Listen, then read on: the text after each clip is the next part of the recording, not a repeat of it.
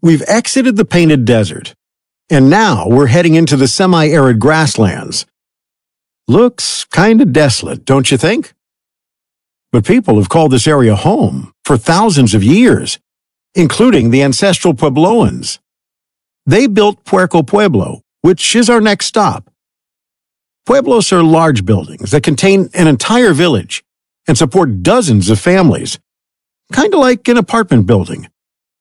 A short paved trail from the parking lot takes you to the site, which also includes petroglyphs. Let me put on my history professor hat here and tell you about the people who called this land home. Human history around here goes back over 13,000 years to the Clovis and Folsom cultures. They were hunter-gatherer groups that hunted bison and mammoths back when Arizona was cooler, wetter, and grassier. It wasn't until around 500 BC that the basket maker people built permanent villages out of baskets. Just kidding. They lived in pit houses. Basically, shallow holes in the ground with a roof. But it was the ancestral Puebloans who really left their mark starting in 650 AD. Their mark was building pueblos, if you hadn't guessed that yet. They also grew crops, hunted, and perfected the art of ceramics. They made pottery for storage, cooking, and just plain old decoration. Even back then, the living room needed a statement piece. Pueblo was a fairly large settlement of about 200 people. Its location near the river meant it was close to trade routes, which brought new goods and new ideas from hundreds of miles away. The village benefited from the latest developments coming out of New Mexico's nearby Chaco Canyon, the largest and most influential ancestral Puebloan settlement. The people there developed new architectural styles, diverse ceramic and weaving techniques, and more.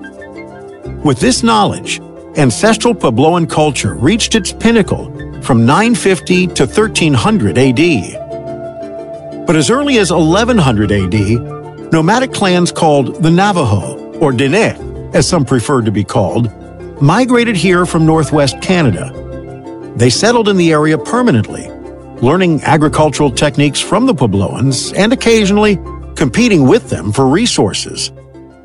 Then, in 1300 AD, droughts hit this area hard. Some pueblos were abandoned, as there just wasn't enough food to go around. And to top it all off, the Spanish colonists arrived in the 1500s, just as the ancestral Puebloans were in decline. When explorer Francisco Vázquez de Coronado saw the settlements, he called them pueblos. Makes sense, since pueblo means village or town in Spanish. In fact, Pueblo literally translates to pig village. The name probably comes from the nearby and muddy Puerco River. Tribute payments, disease, and violence brought on by the Spanish all took their toll on the Puebloans. Today, the modern Hopi, Zuni, Acoma, and Laguna tribes trace their roots back to the ancestral Puebloans. About 75,000 people from these tribes continue the religions, languages, agricultural practices, and even Pueblo living of their ancestors.